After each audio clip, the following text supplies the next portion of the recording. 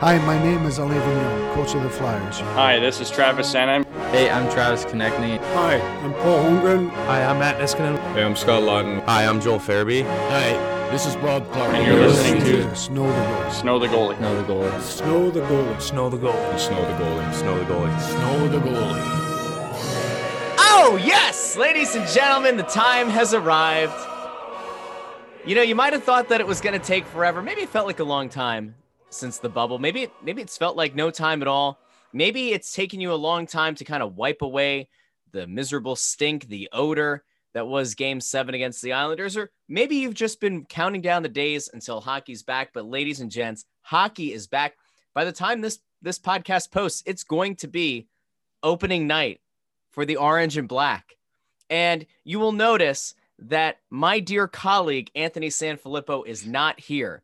And as much as I like to make fun of Anthony, and he reciprocates, I do have to say that we all need to take a moment here to just keep the guy in our thoughts, because Anthony was exposed to this damn virus that I just knew he was going to get. And it wasn't even his fault. This actually wasn't his fault, but I knew it was going to happen. And every time something important has happened with this show in recent memory, he ends up hospitalized. Now, he's not in the hospital. As of right now, as of Tuesday night when we record this, he has not been hospitalized. He tells me he's okay. He sounds horrible. You will hear in a little bit in the interview with Travis Sanheim that he tried to fight his way through 2 questions because God forbid he take a day off from this podcast. Nay. So you go tweet at him, at Ant Sanphilly, let him know you're thinking about him, and let him know that the show was just not the same without him. But since Anthony's not here, I figured that we should extend an olive branch. We should extend a lifeline to a man who got absolutely screwed by his employer. Many of you reached out on Twitter, and he's here. No, not Katie Emmer. No, not Bill Clement. I'm talking about Colby Cohen. Colby, thanks for joining the show once again. Well, I think I have to start by saying we do wish Anthony well. As much as we all give each other a hard time on a consistent basis, you two are the odd couple. But you guys are nothing but fun and entertaining to do these shows with, just based on your guys' chemistry. So I'm keeping the seat warm. Definitely not filling the shoes, because those are not shoes that I can fill. But I'm just trying to keep the seat as warm as I can while the big guy recovers. And I actually had COVID maybe a month or 2 ago, and was fortunate that it was like super mild. The only symptom that I had was the taste and the smell. Otherwise, I probably wouldn't have even known that I had it until I was eating one morning. And I was like, after I finished eating, I was like, wait, I couldn't taste what I just ate. I don't think that's right. So we wish him well. It's unfortunate that the hockey's about to start. Hopefully that'll help his immune system, or maybe hurt his immune system, depending on how the season starts. But I'll do my best to fill his shoes. And I also will say this, you briefly mentioned, I think at this point, everybody knows I won't be back on the broadcast this year. But I have to say, I was shocking and floored at the response that I got from everybody. And I'm thankful for it. Like I tried very hard to, immerse myself in the culture here. And, as a kid, I was such a Flyers fan, but, I went off and kind of did my own thing for a while. And you don't get to choose who you play for or work for a lot of the time. And finding my way back here was something that I wanted to do as a player. Didn't get to do that. But getting to do it as a broadcaster was awesome. And,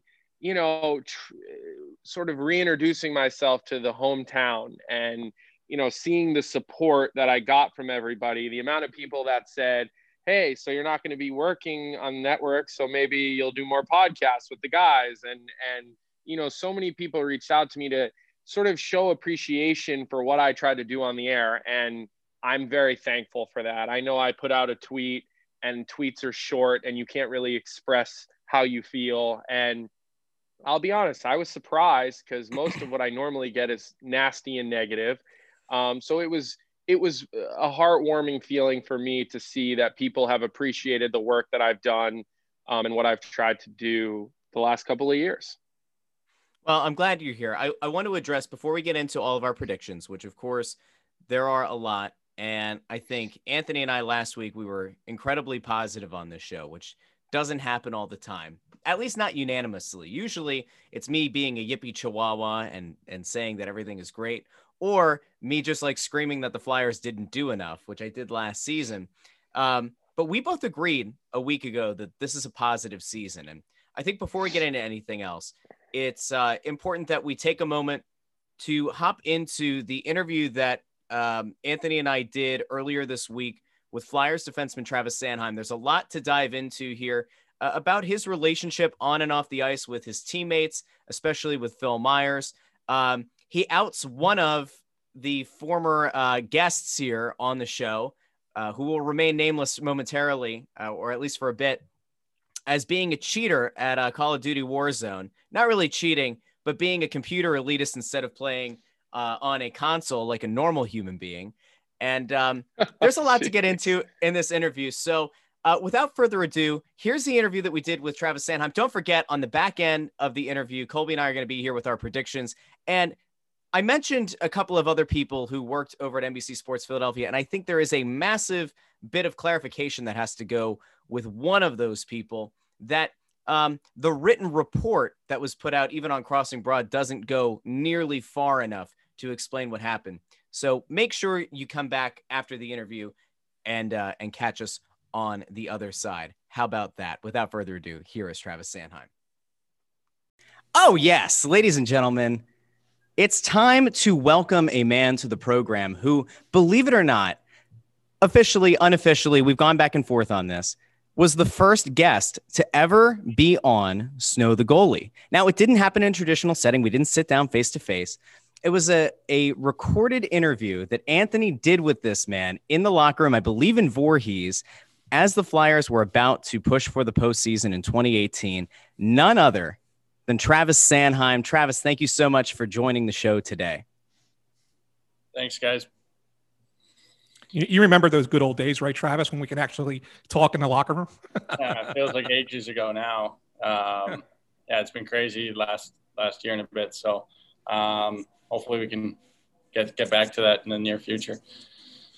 Was there ever a time that you thought that you might, even the slightest bit, miss that bit of normalcy? I know some guys don't like standing in front of the cameras after games, especially after a loss, but I have to think that there's like at least a small part of you that misses that little bit of human interaction outside of your normal bubble.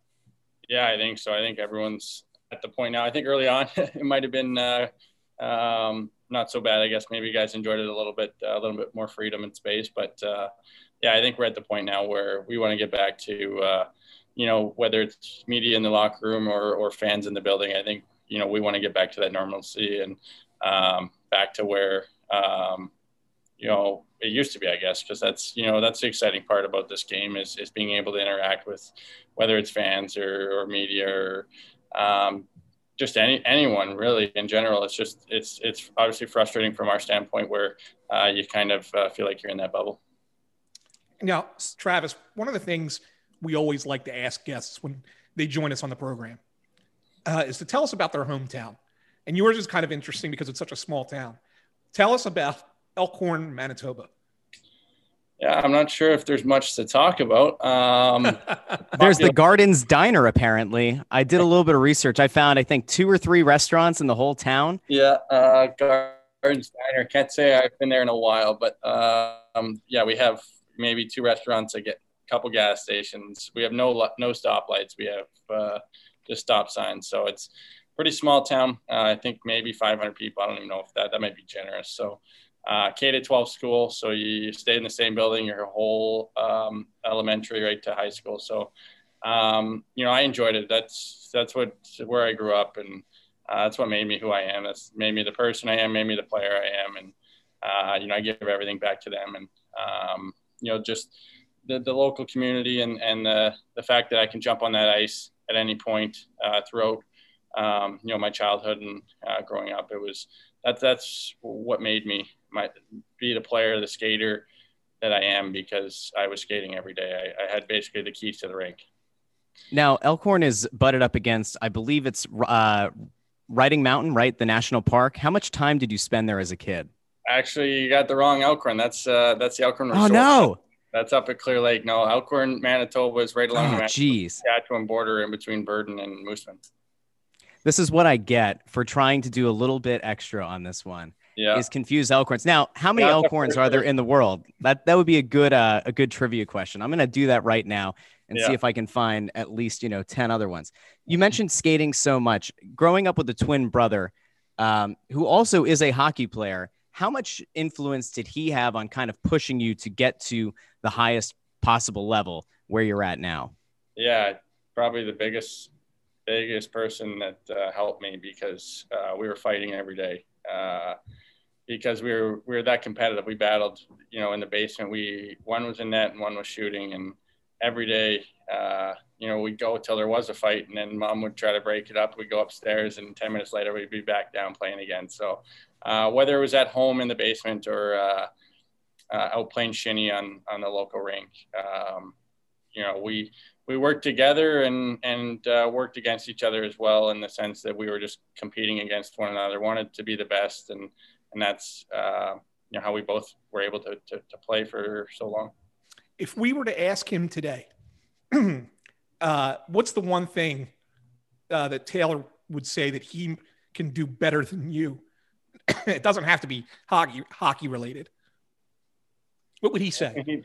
Well, hockey related, I know exactly what he can do better. He can fight and he can hit. So if we can combine our two games, I think we might be a pretty good player because he had that nastiness to him. He was a little bit more dirty and liked to get into that rough stuff. And it was a good compliment to me. But in saying that, he did have some skill as well. And he could put the puck in the net, he could shoot the puck. So it was a fun time to be able to play junior with him. So that's growing up. That's your brother off the ice. And then, some guys, I guess, when you're thinking of trying to build synergy and building a link on the ice with a partner, some people would say that the guy that you're paired with on ice is kind of like a de facto brother, at least on ice. And the guy that you've been paired with the most has been Phil Myers. I know I've brought this up to you in the past, but last year, Alain Vigneault talked a lot about the unlimited potential, the unlimited ceiling that the two of you have together. And going into this season, it looked like there was a chance that Phil might get a look. You might get a look with Ivan Provorov on the top pair. That's not to say that it won't happen at some point, but the two of you on ice together, two big guys, two guys with offensive, potential. What's it like being on ice with Phil Myers, and how do you guys play well off each other, at such a high level that a coach like Alain Vigneault would continue to put you guys out there through the growing pains and through success? Yeah, I think just to start off was the fact that we played together in the minor league and had success down there, and growing that relationship. I think you start to understand where they're going to be, where they want you to be, what they're going to do with the puck, where you can get them the puck, and their strengths, and how you can feed off of that. And Phil's just, he's such a good player, and able to communicate well with him. I think it helps that we're both around the same age, and we're not afraid to talk to each other, whether it's good or bad, and not that we're saying that you're mad at each other, but I think just when there's things that you need to work on and get better at, I think it's good to be able to communicate that. So that's one of the benefits of having us together. I think that's why we're still together, in the sense that we know what each other's going to do, and in a shortened camp, makes the most sense to have some familiarity with us together. So that's the on ice component. Off the ice, the two of you, do you guys, of all the guys on the team, who were some of the guys you spend the most time with? You spend a lot of time with Phil. Are there things that off the ice you'll do that he doesn't do, that you guys are just total opposites on? Are there things that you guys link up on that you share a similar interest in? Like give people a little bit of an idea off the ice of what that relationship looks like. Yeah, I think, I hang out with Phil obviously a lot, whether it's been, because of the fact that whether it's development camp and stuff coming up, that we built that relationship. So it's been pretty easy coming here, whether we're going for dinner, one guy's texting the other to see where they're going. And same thing with all us young guys. I feel like that's just we've been together for so long, coming up with development camps and training camps, and you get to know one each other pretty well, and makes it pretty easy. Are there let's go a little bit off the beaten path a little bit. So you mentioned coming up through the minors with a bunch of these guys. Are there things, now that thankfully you're not having to play in a bubble this year, are there things that you guys link up on, like anything that you guys watch that you banter about, on team trips? Are there any shows, any movies that you guys are totally into that people should give a watch to? I think Yellowstone was going pretty strong there for a little bit. Obviously waiting on a new season now, a bunch of us. Some guys are just picking it up, but that was a big one for a while. I think gaming as well. I think a lot of guys like Call of Duty, and especially when we went into the bubble, there was a lot of days where you had nothing to do, and it was either that or watch hockey for 12 hours. So you tried to break it up a little bit. We watched a lot of hockey, but we also it made it fun. You could hop on the Xbox. You got the mics going. Guys are talking, chirping each other about their game, and it makes it fun. It makes it the time go by a little bit easier too. Who's the best at it? Who's the best at Call of Duty? Oh, in the bubble, TK was getting pretty good. There was a bunch of us because we were been playing so much. I think Raph was pretty good. Lots was pretty good. Beezer was probably the best though, but he cheats. He plays on the keyboard on the PC. So we're all playing systems. So you guys are playing Warzone then, right? You're going cross-platform. So if he's playing on the computer, does that then make him like the total elitist on the team? You mentioned like plugging in the Xbox. Usually the computer gamers are the absolute elitists. So they're kind of insufferable to be around. Is that what Joel Farabee is? Yes, he is. Yeah. It's no fun when we tried to play we tried to play Warzone, but a couple of times we were playing like 6-on-6, like multiplayer, and It wasn't fair at all. Beezer would be killing everyone. Oh man, see, this is nice because Anthony usually likes to try and, he talks about guys who played in like the 40s when he was like 20 years old. And it's nice to actually be able to share something with somebody on the team. And I'm sure that a lot of people who are listening can also relate to their friends who like to cheat by playing on their computer. So that's nice. I want to take you into a segment that we do here on the show that Anthony is not very good at. And I tailored this one to be about you and your career. So hopefully you'd like to play along with this one. We call this segment Goalie. There are two questions. It's a two-parter. I don't know if Anthony would get it right. He's not the important one right now. First things first, I have mapped out every goal that you have scored over the course of your career. First question, who is the first goalie that you scored against? Do you remember the team? Do you remember when it happened? Do you remember who you scored it against? Yeah, I do. Does Anthony know? No. It was Buffalo. It was Robin Leonard, and it was in the first period, maybe halfway through. That is correct. So okay, right, good. Rust? You've already Okay. So you've already taken down Anthony once. Again, that is a very low bar, but I'm glad that you got that. All right, here's the next question. I should know that one. So over the course of your career, you have had more success against one goalie than any other goalie in your career. And it's not even close. As I started to map this thing out, it just became more and more apparent who that guy is. Do you know who the guy is you've scored the most goals on? And do you have any idea how many you've put in the net against him? Yeah, it's Bobrovsky. I got 6 out of my 19 goals against him. I actually knew that one, Travis. You didn't. You could have checked with me on that one. You did not know that. I did. But know that. It's interesting. So 6 goals, and in 2 of them, you put 2 in. Bobrovsky is a guy who obviously, has won a Vezina before. Does it add anything special? Like when you look back on the goals that you scored against him, does it mean anything when you look back and you say, yeah, that's the guy I dominated. It's not just some like career backup. It's not somebody who's just a nobody. Like I've had success against a guy who many people respect as one of the better goalies in the game. Yeah, I think maybe a little bit, but I'm not too concerned about it. Actually, the guys start to joke about it now every time we play them. That everyone knows that I've plotted quite a few against them. So it kind of makes it pretty funny once when I do score, because especially that I think it was it last season I got another 2 on him, and when he was in, it was either last season or the year before, but It might have been the year before. Yeah, it was 2019. Yeah. It was 2019 against Columbus. Yeah. Well, Yeah. 2019, I scored 2 or 4 against Columbus, but then the next year I scored another 2 when he was in Florida. So no, that, last year. that was that was when it was kind of got comical because the boys couldn't believe that I kept scoring every time we played him. And then Do you know who the next time we played him in Florida, he got pulled early in the first. So the boys were joking about that one, that I wasn't going to get a chance to score. He got out of the net too quick.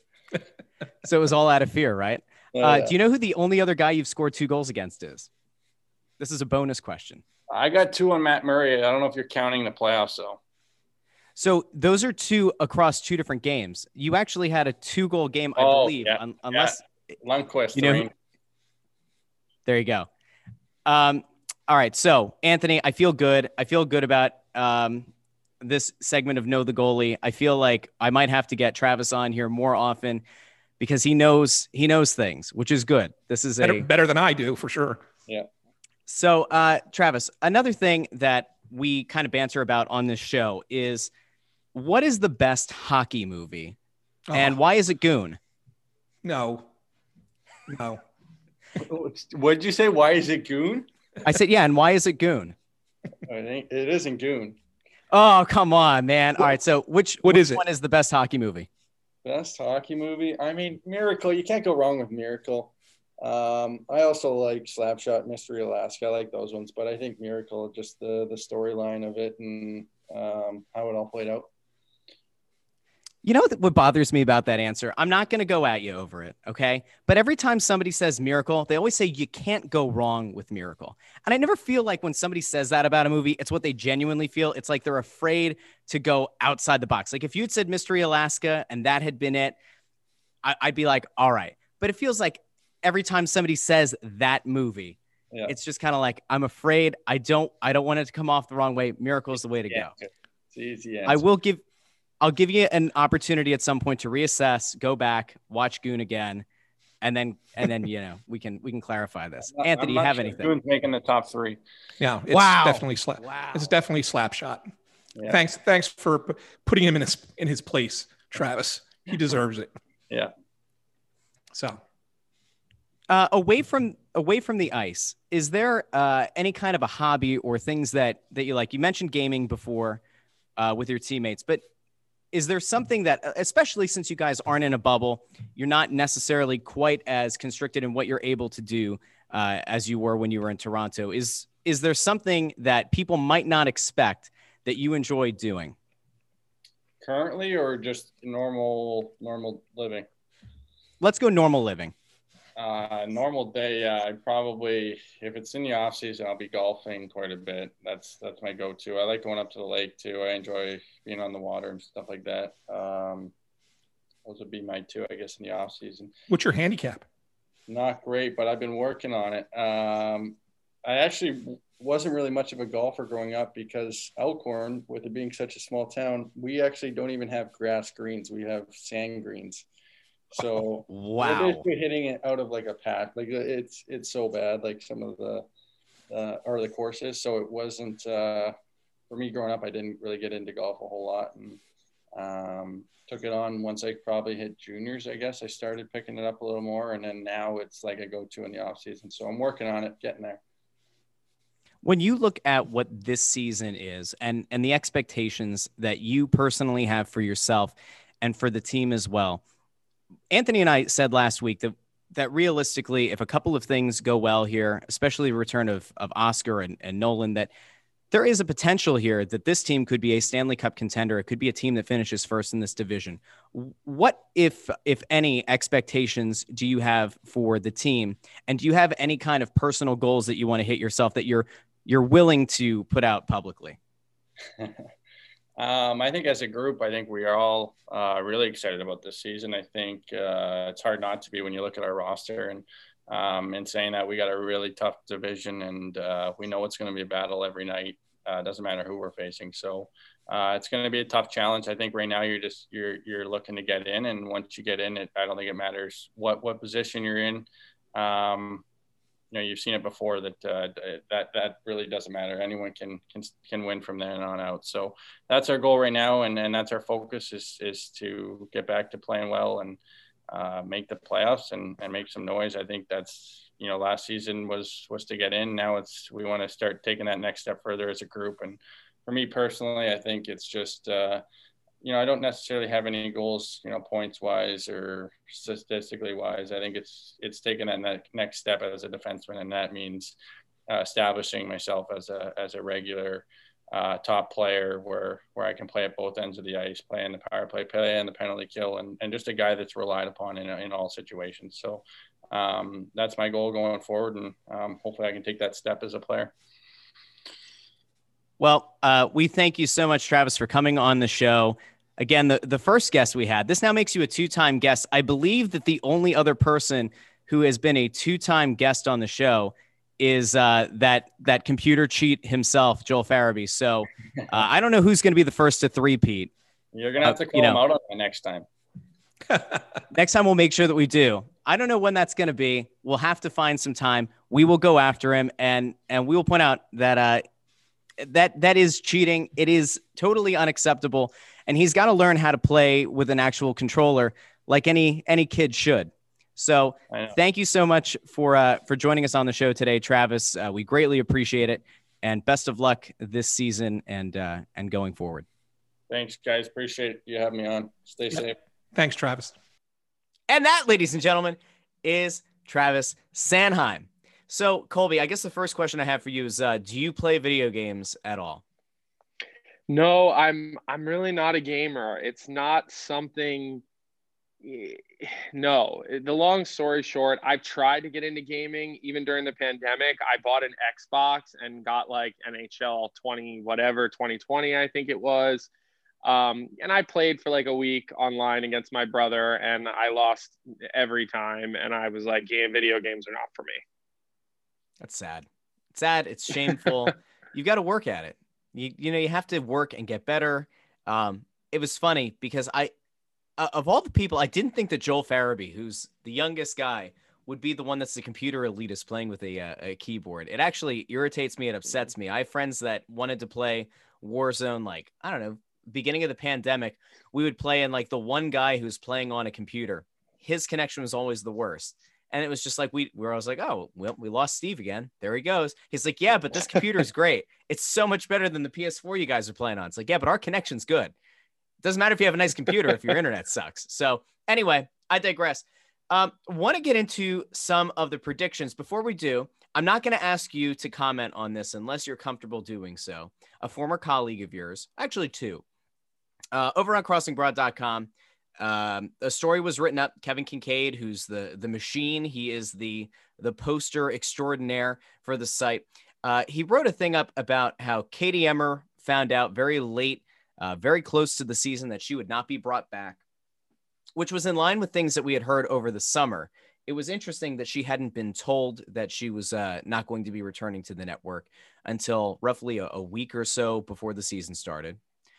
This is par for the course. This is not surprising. So for anybody out there who thought to themselves, wow, they really did her a disservice. I talked about that at the end of last show, which was a very long episode, but I said, especially in sports and in sports media, when you have a young woman who left her home of Minnesota to relocate, to immerse, as you talked about, and to understand a city and a culture. And she brought knowledge to the table. She was miscast, I think, in the studio role, and would have been better served if she and Taryn Hatcher had switched roles. That's my thought. Anthony agreed with that. I think there are other people who would agree. But Katie's knowledgeable. And I think that they did her a disservice by not only letting her go, not only by miscasting her, but then not letting her know that she wasn't going to be brought back until roughly a week and a half before the season starts. Yeah. And it's interesting because I can tell you guys all that Katie is such a student of the game. It was probably the thing that impressed me the most about her. Just take the on-air side out of it for a second, and we're just going to talk about like the human side of it. She was so hungry to understand the NHL and to understand the Flyers and the city. And I mean, she would have a day off and she would come and she would sit there and walk around the newsroom and ask people questions who knew about hockey. During a game, I would make a comment when we would sit in the green room, and Bundy and I might be, discussing a power play, or I might say to Al, did you catch that play there? And like Katie would stop us and ask us questions. Sometimes I would get mad at her. I'd be like, Katie, too many questions. But she was so willing to learn, and her attitude was so good, and she worked so hard that she earned my respect right away. And, I was just impressed with her to come here and, take it, live it. I mean, she really did. She lived this job. And it sucks to see her, lose this gig, because it was such a major role for her. And she, she held her own and she did a good job, and she got better all the time. But I'm just telling you, like, behind the scenes, what people will never know and see about her is how hard she worked and how much she wanted to learn the game. Like, she didn't have a sort of a snobbish attitude that I sometimes have found. She didn't need to be the star of the show, which sometimes a host likes to be the star of the show. Like, she was a good teammate. She worked hard. Bundy basically took her in as like a family member because she was here by herself. She didn't know a soul, and it's a shame. It really is. Like, of me, Bundy, and her, all of which were not brought back, I feel for her the most, because, she uprooted her life for this. And, it's disappointing to see that she isn't being brought back for whatever the reason is. That I don't know. I have no idea. Certainly not privy to that type of information. There's always rumors, but she would have been someone who could have worked in this market for a long time until someone from a national network plucked her away because of her work ethic and her willingness to learn and to try to get better. And so it's a shame. It really is. Like, I really believe that as a host, she played hockey. And so she has a baseline understanding of the game because she played it, and she goes on the ice and she still will go out and play and skate and all that stuff.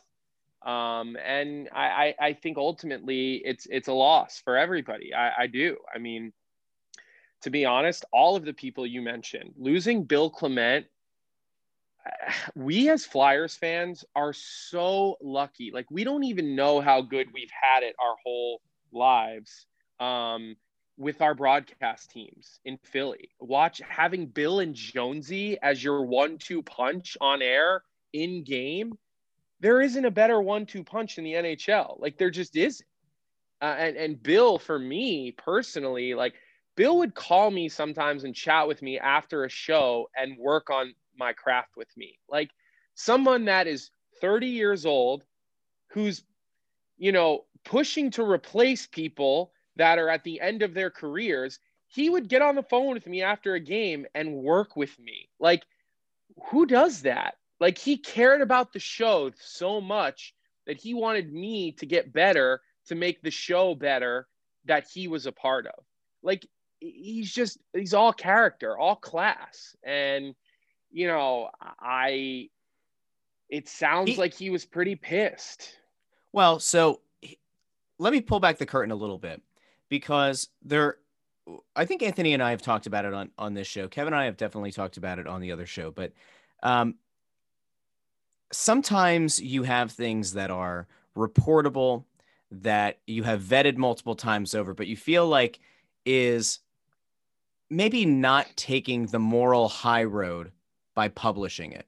Because without having the consent of the person who initially sent out a correspondence, you might think to yourself, like, all right, even though we have it, even though we know where it came from, even though we have multiple people who sent it over that have been good sources in the past, you don't feel good about sending something that was meant to be a correspondence between somebody who works at a company to I guess in theory, a superior that happened to have a bunch of people on the email as well. So it's not as if it was just like a one-to-one communication, but without getting in touch with Bill Clement himself, I believe the stance, at least of Kevin, who's the managing editor of the site, was if I don't get his okay, I don't want to release it. I don't want to put it out there because it's not meant for public consumption. But here which are is a couple impressive, of by the way. yeah, and it's funny because which says it says a lot, because there's not a lot of people taking moral high grounds in our line of work anymore, because everybody wants clicks. So like, I give Kevin a lot of credit for, protecting people's reputations and people's privacy. Like that's an admirable thing in a time when people are worried about clicks. So let me, I guess, drop the little bit of a bombshell on people. Bill Clement did choose to retire. That is true. That is what is written. He opted to retire. I don't think he wanted to retire, but I think he realized that he had been disrespected for long enough and enough times by one of his superiors, insofar as getting the same treatment that you got, getting the same treatment that Katie Emmer got, getting the same treatment that Bundy got, getting the same treatment that insert the name of many people across many sports and across many different types of talent at that network over the past however many years. There's just a cold shoulder. There's a silence that people are met with. And when your livelihood is partially dependent on knowing whether or not you're being brought back or whether or not your employer has interest in bringing you back, and that employer then goes on and gives you the silent treatment, does not respond to you, at some point when you have as much skin in the game or as much as experience and as much clout in the sport as Bill Clement does, at some point you say, you know what, screw this. Like, I'm done because you've disrespected me consistently. I've taken the high road time and time again. But at some point, you either have to show the respect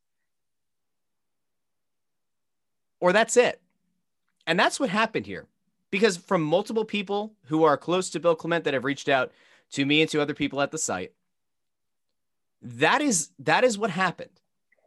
I think that if Bill Clement had a superior who valued his work and who was a decent person in that regard as a professional, Bill Clement would be back this year. He would be back as the color analyst for this team and probably for the foreseeable future. Now, Bill, I believe, was not going to do this for another 10 years, maybe not even another 5 years, but I don't think he was ready to be done, especially with the team as good as they are. And as a guy who played here before, you want to be here while things are really good. And so the idea that with the team coming off a pretty solid playoff run, with the team set up to be in a really good position going forward this year, the idea that that guy's going to just walk away, if that didn't send up 40 red flags for you as a listener or as a fan of the team or as a fan of the sport or as a fan of Bill Clement, then let me just tell you now that this wasn't a choice that he should have had to make. This should have been a situation where somebody at the network said, you are very valuable and we want you back for the foreseeable future, or at least for a year. And that should have been communicated as far back as the end of the bubble. And he didn't get that. Yeah. And look, what I'll say is that I'll miss Bill. I liked working with Bill. I liked watching Bill as a fan. I'm not going to comment on my specifics personally. I'm disappointed. I liked working there. I did. I worked with great people. I got great relationships with Michael Barkan and Amy Fadul and Bundy. I mean, I watched Bundy play as a Flyers fan when I was younger. You know, Bundy was on some of those teams when I was in middle school. Well, probably like high school, but maybe the end of middle school. So I got to work with Bundy, and Al's an awesome guy. I mean, it doesn't get any nicer than Al. And I had fun with Katie. I mean, I don't know. Amy Fadul, I did games with, who's such a good person. We had good producers over there. Like, there's a lot of really good people over there. There's great talent. I mean, the football guys, whether it's Ray or Derek or, you know, I mean, they're all good people. You know, like I had a good time working there. I'm disappointed. You know, it was a shame to find out only a couple of days before the season started because, it doesn't give me a chance to go make some phone calls, see what else is out there. You know, for me, luckily, you know, it's not necessarily my livelihood. So, I'll still continue to do the stuff for ESPN and do the college stuff. And, when the phone rings and maybe it will, you just really don't know. I'll be ready to take that kind of stuff on. But, it's a shame for a guy like Bill to have a sour finish to such a celebrated and decorated career on the ice, off the ice, mentoring young broadcasters, just being a good dude. I mean, it's just like Bill Clement is a guy you want to go sit down and have a drink with because he's just a good guy. He's fun. He's got good stories. And the one thing above all else about Bill on TV, he cares so much about the product. That guy has never mailed it in on a broadcast in his entire life. Like, I've heard stories where he was driving producers crazy because he was so meticulous about the way he wanted things because he cared so freaking much. So it's a loss for all of us. Like, that's the way I look at it. Bundy is a guy who exemplifies what it's like to be a Flyer for a long time. He'll be missed on the broadcast. He was an emotional guy who showed his emotion on TV. And I always appreciated that because for me, it was never really, I was not emotional as an analyst. That was really not my role. I tried to be more of an X's and O's analyst, if you would, because, it was a little bit of a different thing for me. Right. So Bundy was emotional and he wore his emotions on his sleeve during the game. And when the team didn't play well, he was pissed. And when they played good, he was happy. And he's a Flyer. I mean, his identity is that logo. And so, it's a shame to see guys like that move on. And, the last thing I'll say about it is, look, Scott Hartnell he's awesome. Like, who doesn't love Hartsey? He's a good guy. He's just new getting into broadcasting and he's going to do a good job. He played with a lot of players who still play the game, which is invaluable. Having a guy who's played with current roster players against current roster players, he will bring you guys, a different aspect, and he will, settle into the role. He'll do a good job. Al, nobody knows the team better than Al for however many years he's been around. So, it's a shame, but the broadcast will not suffer. They will still be good. The people that are still working will do a good job. And, hopefully we all get to watch a good product this year. And if you don't like the product that's on the network, don't forget that every Flyers home game, you have the Press Row Show, hosted by myself and Anthony Sanfilippo. Colby, I think now, why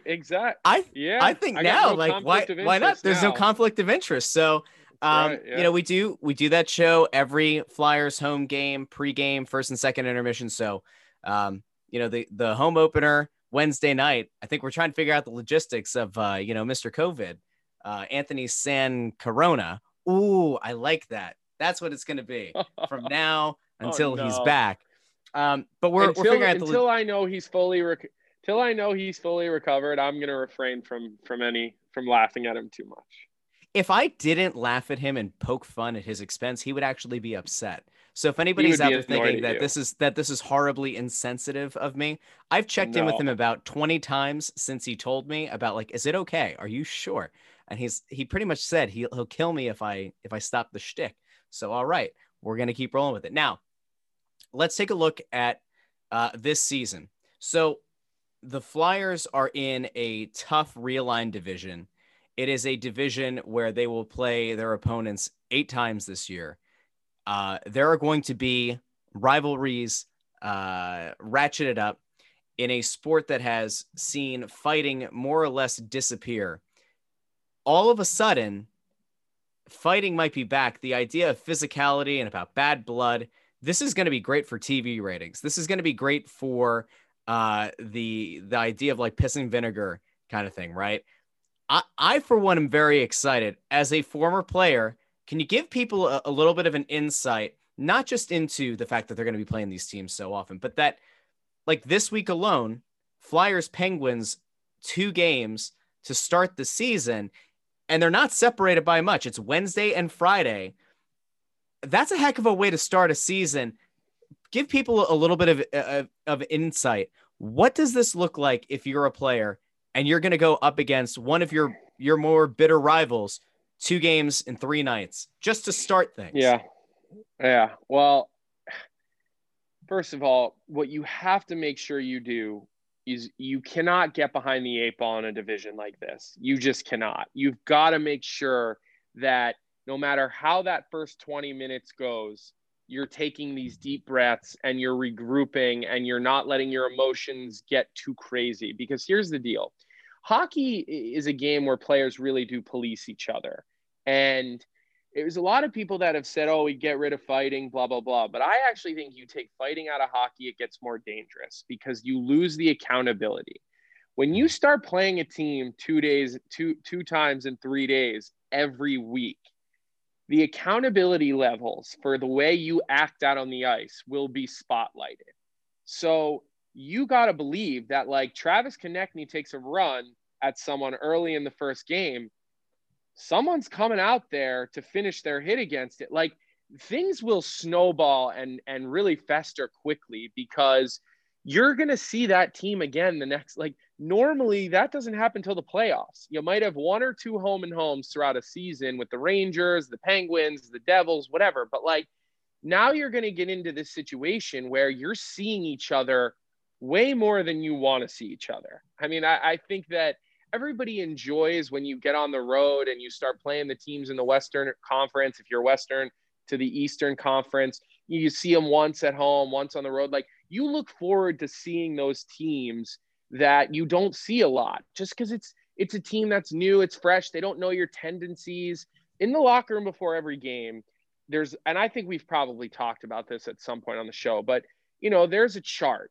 And it's either a dry erase, it's normally a dry erase board that has, like already marked lines and stuff like that. And then a coach can come in and write the lineup in there and whatever. Well, they have that for the away team too, or your opponent, the lines. There might be, some things about their power play, some tendencies. Bruce Cassidy, who was my coach in the American League for a couple of years, who's, in Boston now, used to go through the other team's lineup before the game, talk about tendencies of every single player. This guy likes to, when he goes back on the puck, if you finish your check, like he'll go invisible, like all of these little things. So now you're going to be playing teams 2-3 times in a row. And those tendencies and those types of things, like, you're going to have a chance to figure that out. You're going to watch film after the first game and you're going to know, oh, well, we play them again the next night. So I think you're right. There's going to be a lot of physicality.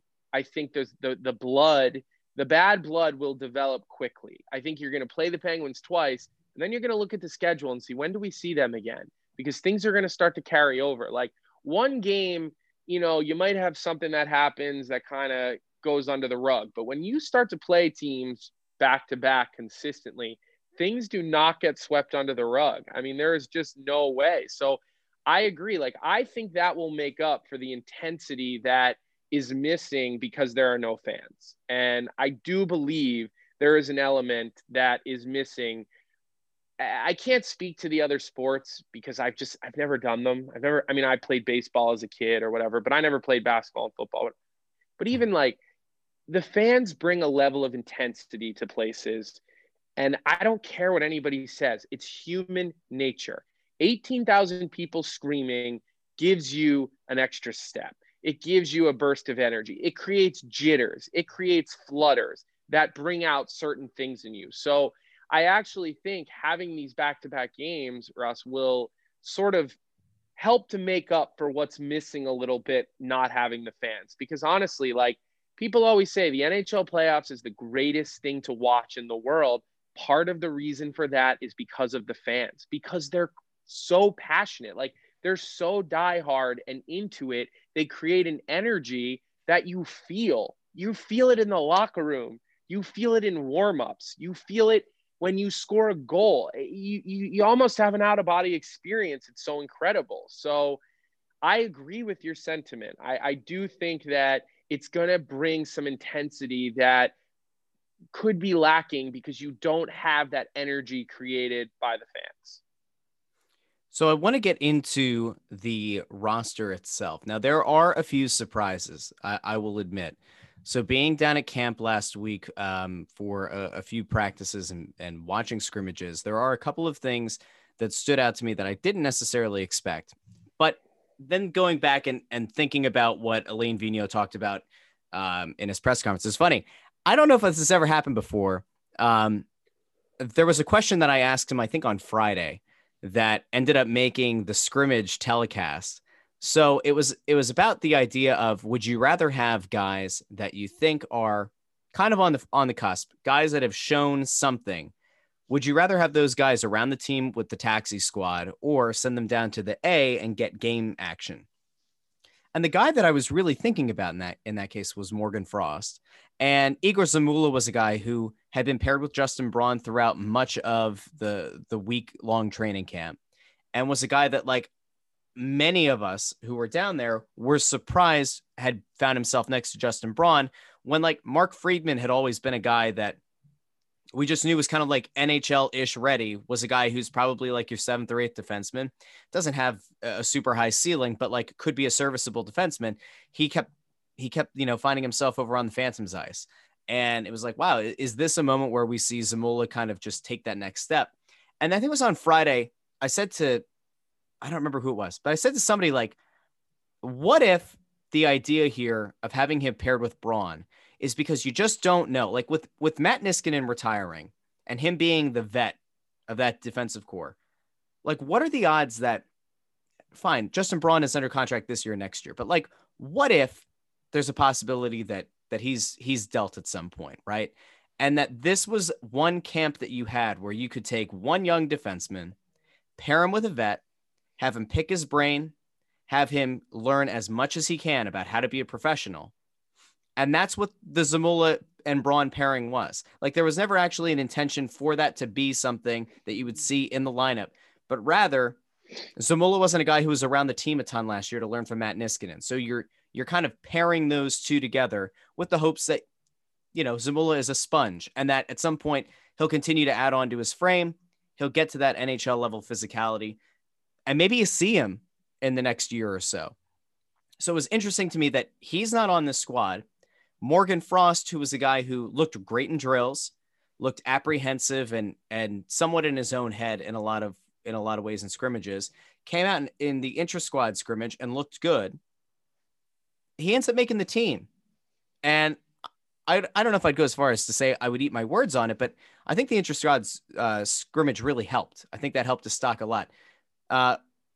Were you surprised by anything that you see on this roster? We could do the rundown, but I'm guessing people have seen it at this point.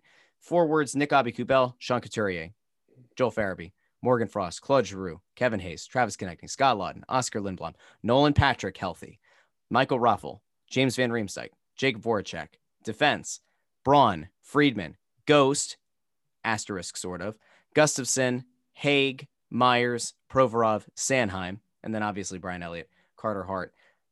The taxi squad players: Andreov, Bunneman, Lyon, Moran, Prosser, Twarynski. Anything surprising to you? Not really, to be honest. I mean, I'm not surprised with Frost because I'll be honest with you. I don't think they know what to do with him yet because, again, like you're hitting it on the head. He's probably ready to take that next step, and he's probably ready to, develop his game into a full-time NHLer. Like, I think if this was a normal year and he gets a full training camp, I think he's a guy who's knocking on the door to get a little bit of an opportunity. But I just think that now they don't know what to do. The AHL is still a little bit of a question mark. It's not going to start for a little bit. Having him on the taxi squad might not be the best for him either because they want him out there practicing with the NHL guys. They want him around the team. Look, there's so much uncertainty. I mean, Dallas had all those guys who ended up getting COVID and, they lose like half their roster in one day. So I think the thought process is that he's going to start as the 13th forward, but he's going to play sooner than later. And I think this year, more than any year, we know guys are going to get into the lineup quick. I think in a normal year, you send the guy down, let him play the first 5 games in the American League, score a bunch of goals and get his confidence. And then when someone gets hurt, he comes up. this is so different, right? Like the AHL team is probably going to play out of Voorhees. I don't know if it's official, but I would guess that's what's going to happen. So, having him on the team, practicing the first couple of days, it's a deep group. I mean, the fact that he couldn't make the team with a good camp shows you just how deep they are. And, that's something that should really excite people. But I'm really not surprised at anything else. I didn't think Zamula was ready. I heard, talking to some people within the organization, they thought he had a good camp. He took another step, but he's probably not there. Could he play some games in the league this year? He very well could. I think they were happy with Eric Gustafson. I think everybody got to see him up close and personal. And I think everybody likes, how smooth he is back there. And I think that's the best way to describe him. He's very smooth. I don't think he's as dynamic as, the top group, and I'm not even talking about the elite group. I'm just saying like the top group of offensive defensemen in the NHL. I don't think he's quite on that level. But I think he's very smooth and he brings a good element of puck moving. He can dish the puck on the power play. Sounds like he wants his game to be more well-rounded, which is important. So, this roster, it looks a lot like I thought it would. I heard Oscar, look strong and they're happy with him and they have high expectations for him again. I'm interested to see how it plays out with James Van Riemsdyk. I mean, I'm biased. I'm a Van Riemsdyk fan.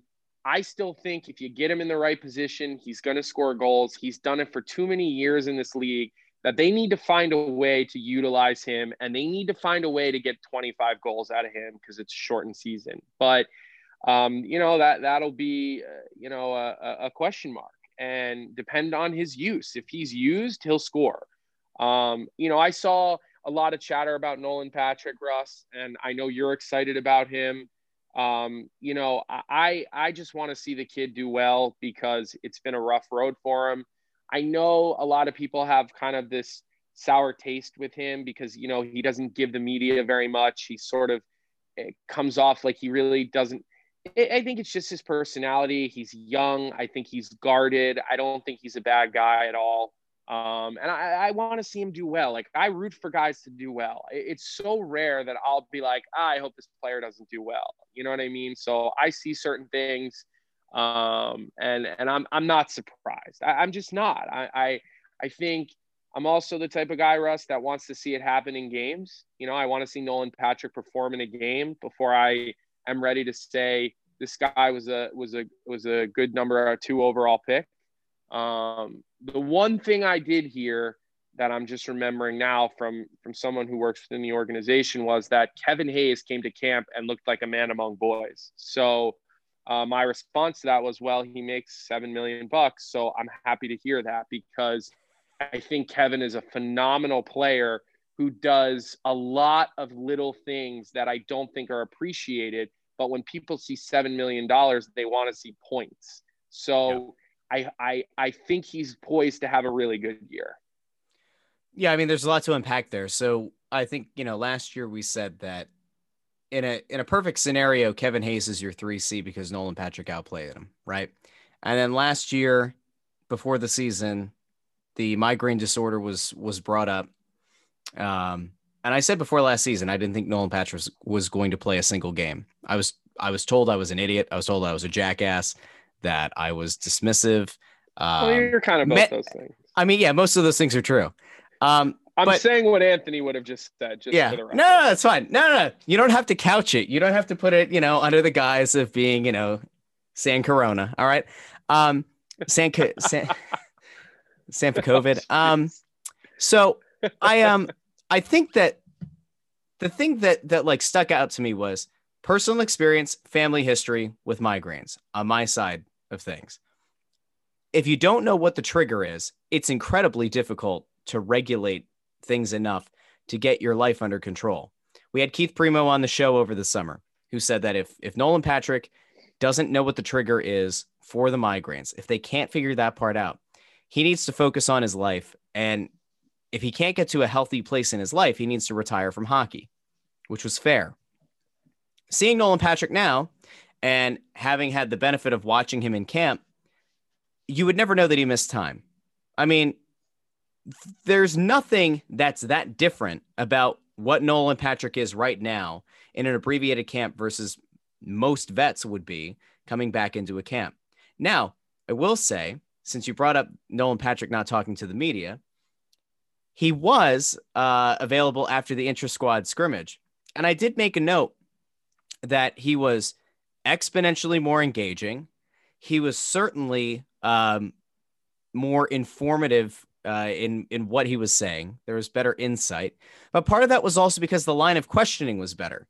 This is like a whole thing too, right? Like sometimes the media just asks stupid questions. Like the whole concept of talk a little bit about, that's lazy. That kind of question pisses me off. Like when somebody says, Nolan, talk about what it's like to come back from migraines.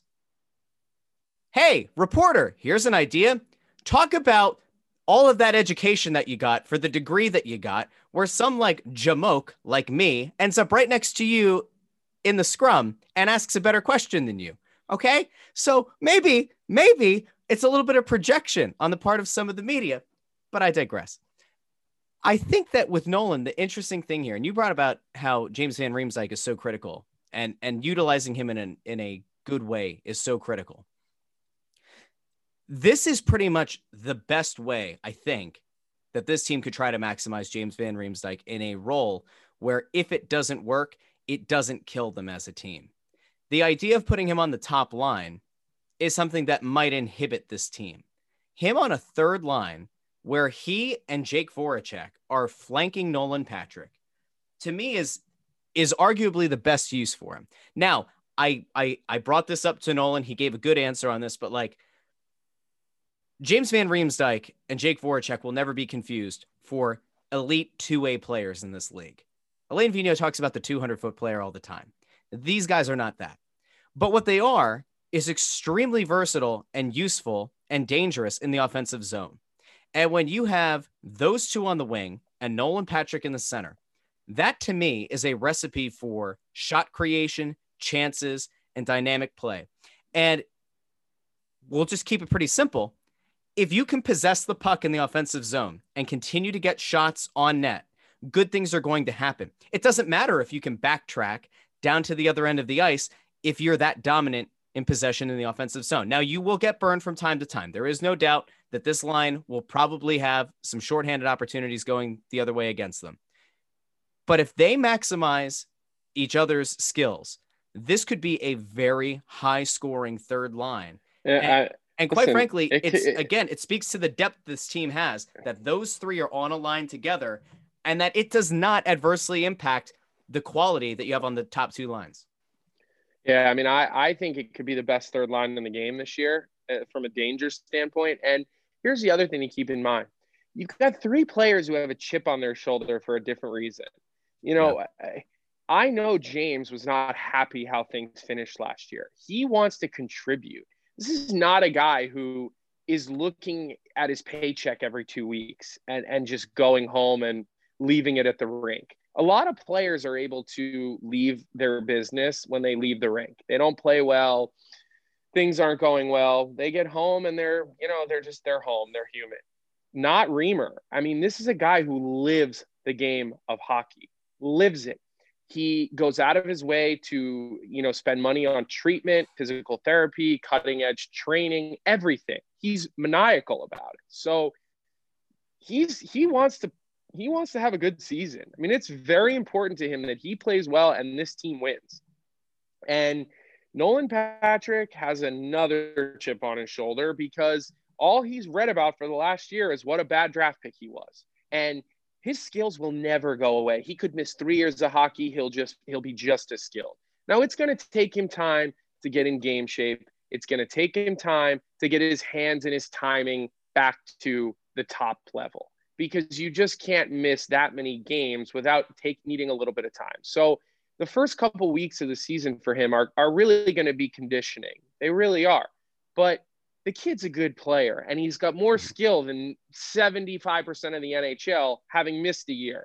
I mean, he's oozes skills. So once his timing gets back to him, if he stays healthy, he's going to be a dangerous player. And you add the fact that he's now pissed off. He's annoyed because he's been called out. He's been called names. He's been this and that. So now this is a guy with a chip on his shoulder. And then Voracek, AV, one of the first players he called out in training camp was Voracek.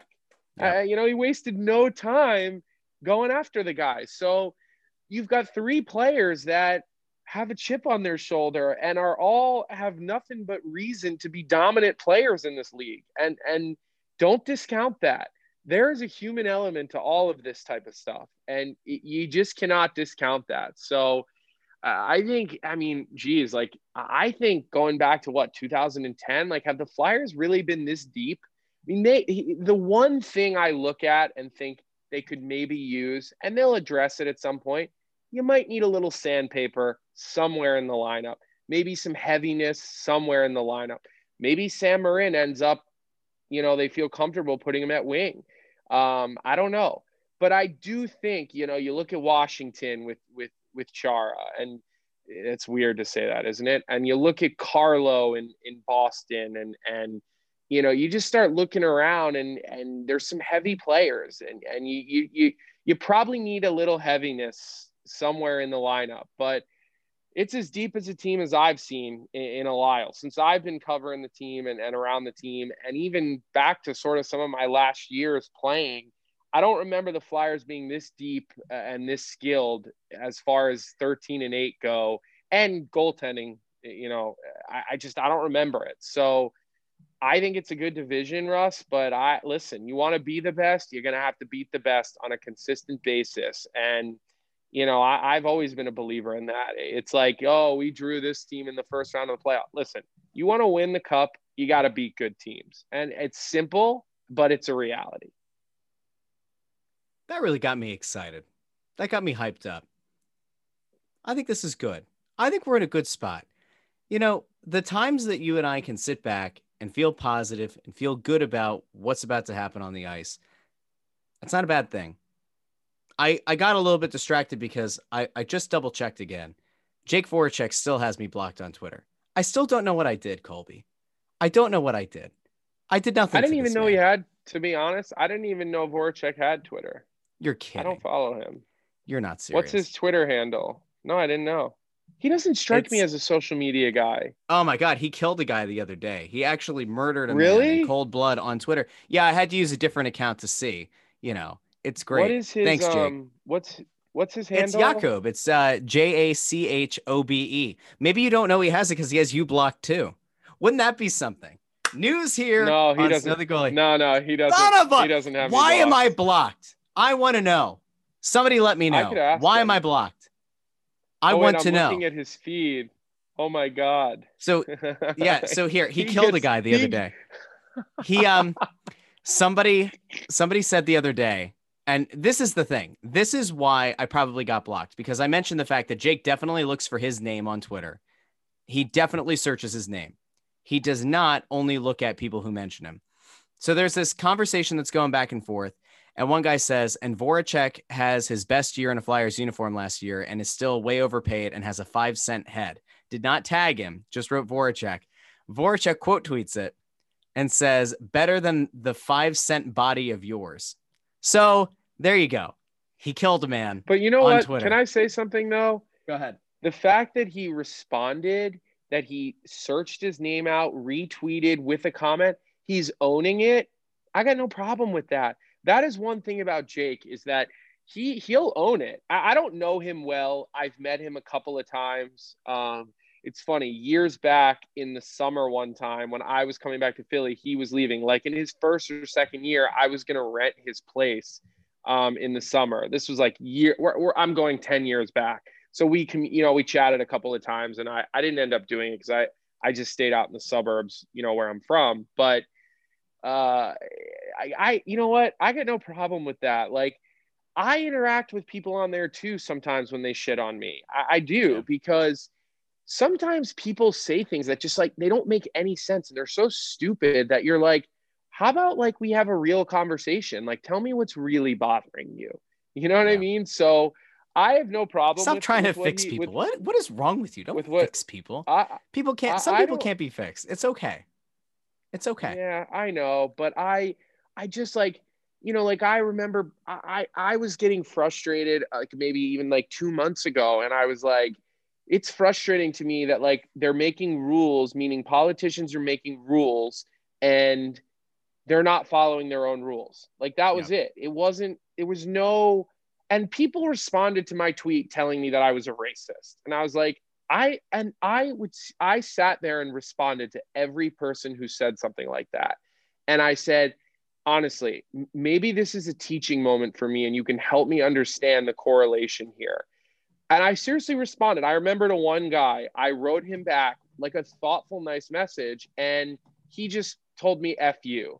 And I was like, this would have been a good chance for us to have a real conversation where you can make me understand, like, what did I say that's painful to you or that's insulting? And like, he couldn't tell me. It was just F you, F you, F you, because I can.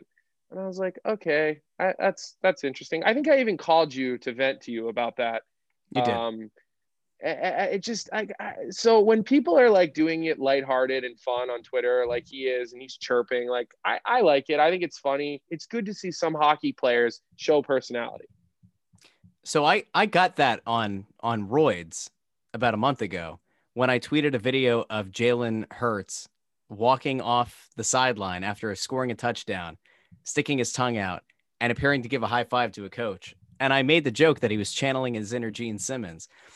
Colby, I was featured on Black Sports Online. I don't know if you've ever seen Black Sports Online, but I got taken to task, although they admitted that I was being a good sport about it. The tweet was seen by almost 21 million people. I'm not kidding. 21 million people, 21 million impressions on Twitter.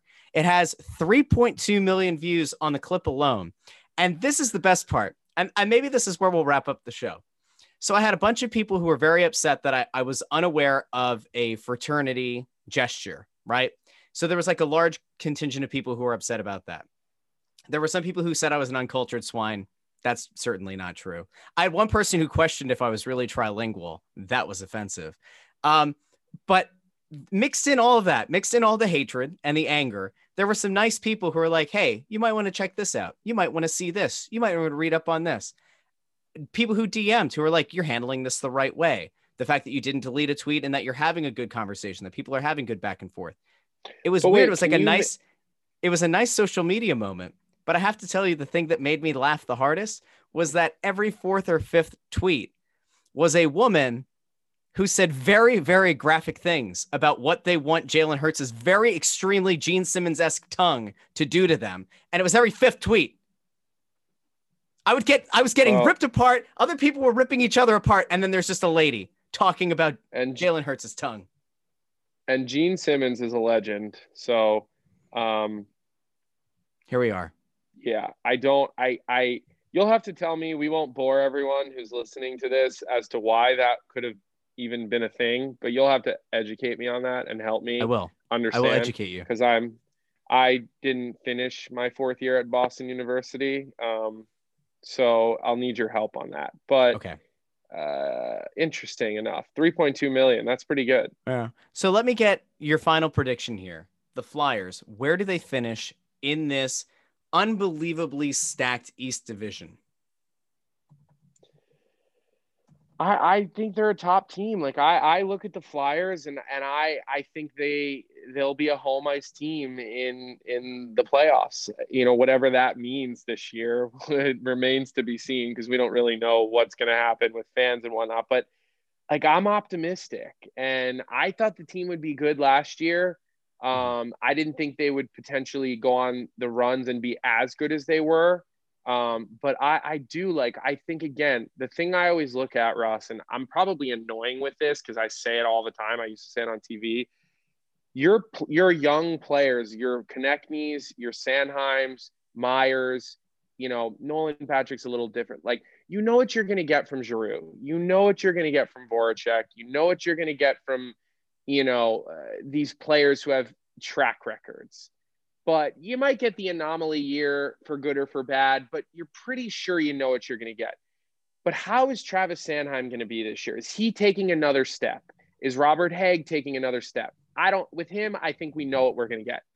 Is Oscar going to take another step forward? Are we, I think we're going to see him back to his form.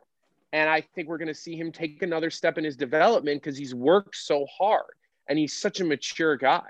And I have an Oscar Lindblom story that I can't share yet. It's a personal story, something he did for me recently that I can't talk about it yet because I need to talk with him and make sure it's okay. But it's something people need to know because he's such a good person. And he made such a major impact on my personal life in something that I was dealing with and that I've been dealing with.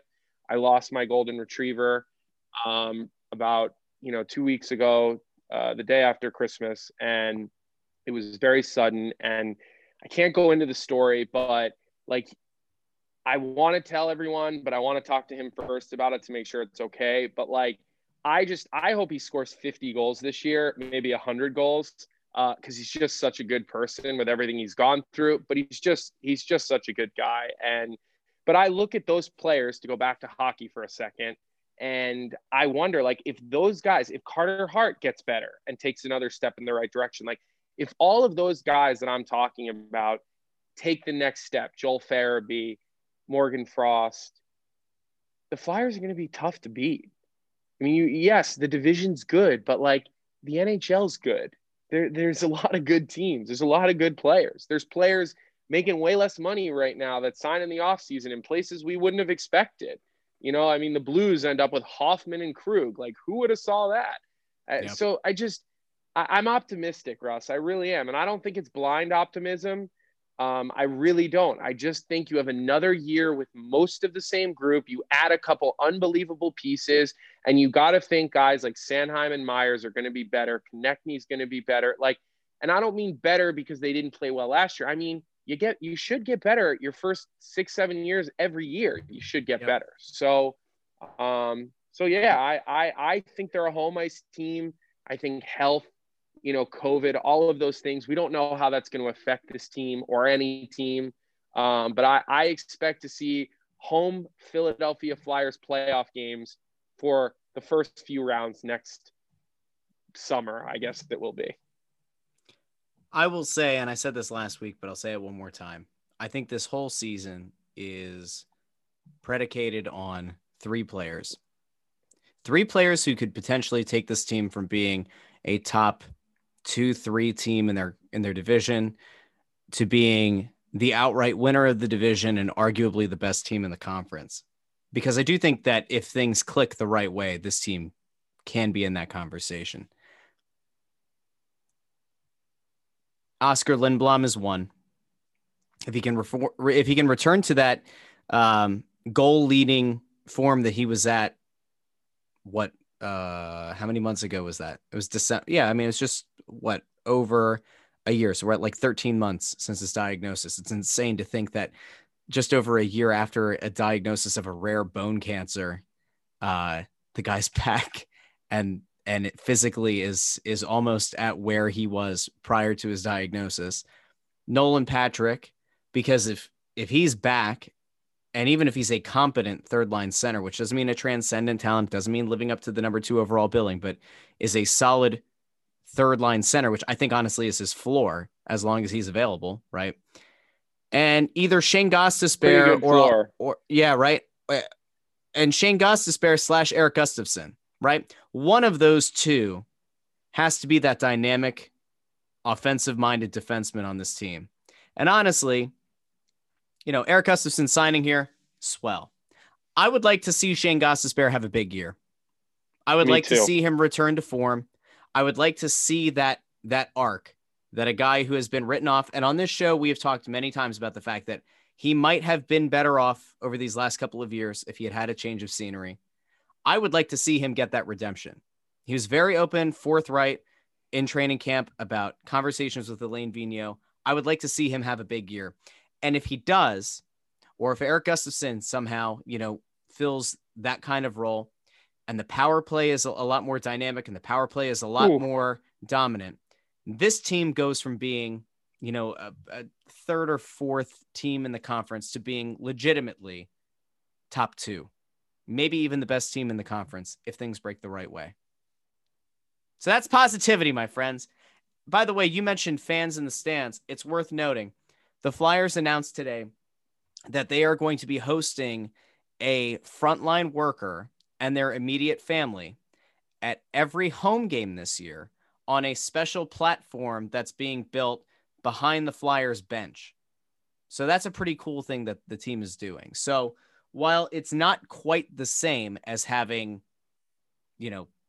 fans in the stands, there will at least be one set of fans in the stands. And it's a really nice way for the organization to show their appreciation to our frontline workers. So I think it's a really cool thing. I don't know how many other teams are doing it, if any other teams are doing it, but I think it's a really cool thing that they're working on. I think it's a really nice initiative. I think it's certainly more meaningful than like what the Phillies did in the summer, right? Where they had like the cardboard cutouts. I mean, it was swell. And I'm sure people got the initial thrill of like seeing their face behind home plate. But this, I think, is a really cool thing. I think it's really nice to see. I commend the organization for doing it. And by the way, one other thing on our way out here that we have to commend the organization for. The Flyers have sent us some things to do as part of a giveaway. I reached out to our contact who did an earlier giveaway where we had the playoff shirts. And as part of getting the hype going for the postseason, we decided to get in touch with them about the start of the regular season. We have a number of shirts, but these aren't just any shirts. These are reverse retro shirts, and they're not just like cheap t-shirt quality. These are like that special kind of fabric that's like it wicks the sweat away. What's the blend? It's like polyester in there, right? Polyester. Like, yeah. It's a great shirt. It's a great shirt, but the cool thing, and we'll have pictures up on Twitter, on Instagram, and on Facebook to announce the giveaway. We have a number of these shirts to give away. They have the reverse retro logo on the sleeve. It's a really cool look. It's a nice shirt. These shirts retail for $40. Now, you might think to yourself, why aren't you guys giving away like a $300 jersey? One, I don't have $300. Two, $40 for a shirt is kind of ridiculous, but we're giving them away for free. We did tell them that we would let the folks know where they can get these shirts. So if you're not one of the winners, sorry about you, but here's where you can get them. So the reverse retro jerseys are going to be available for purchase online. That's shop.wfcphilly.com /Philadelphia_Flyers. And if you really want to get specific, /reverse_retro. We'll post that link as well in the description of this episode. But a big thank you to the Flyers for sending those over. It's going to be really exciting. I think people are really going to like this. I've seen some really positive feedback. I just posted a thing about how the Flyers sent swag to the media, and people were commenting on how they liked the logo on the sleeve. So some of you out there, you're going to win. Make sure you follow us on Twitter @SnowTheGoalie, on Instagram @SnowTheGoalie, Facebook.com/SnowTheGoalie. Colby, any parting thoughts as we head out and people get ready? They get super hype. 5:30 puck drop, Flyers Penguins. We will be announcing some Flyers watch parties here soon at my outdoor rink in South Jersey and Egg Harbor City. So stay tuned. We will be making some announcements about that in the coming days. I'm very excited. We've talked about this stuff away from the show. And I think for the people who have been hoping to get out and kind of experience something together in a safe way being outdoors, and knowing that it's very unlikely that fans are going to be allowed into arenas at any point in the next couple of months, this could be a really cool way to go out, spend some time with some other Flyers fans, and do it truly in a safe environment. So, and we'll have a big screen on the back of the rink. I mean, you can't really beat it. But again, we won't give too much away. We'll announce it soon. Make sure you keep us in the loop, and we will be more than happy to send along the message to the masses, to all of those wonderful Snow the Goalie listeners out there. So follow this man over on Twitter, Colby Cohen, a man who people had nice things to say about. You don't know what you got till it's gone. You pave paradise, put up a parking lot. I don't know what that has no relevance here. Follow him on Twitter @Colby Cohen 36. And we will be back.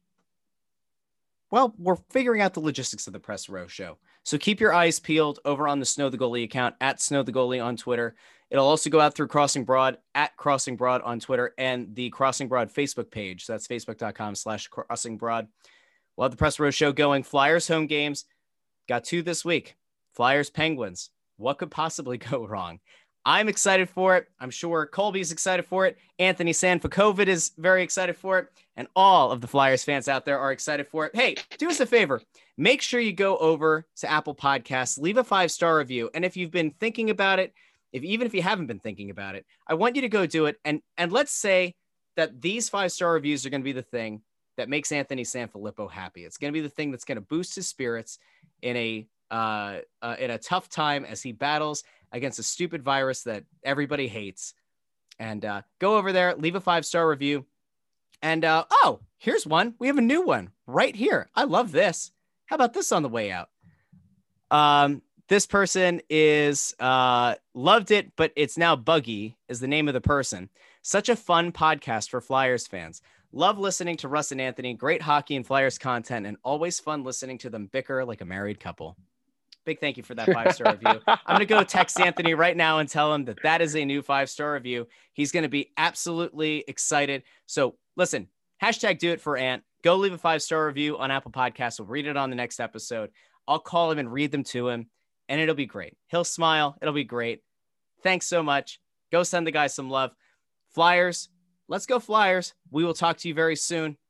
Until then, thanks for listening.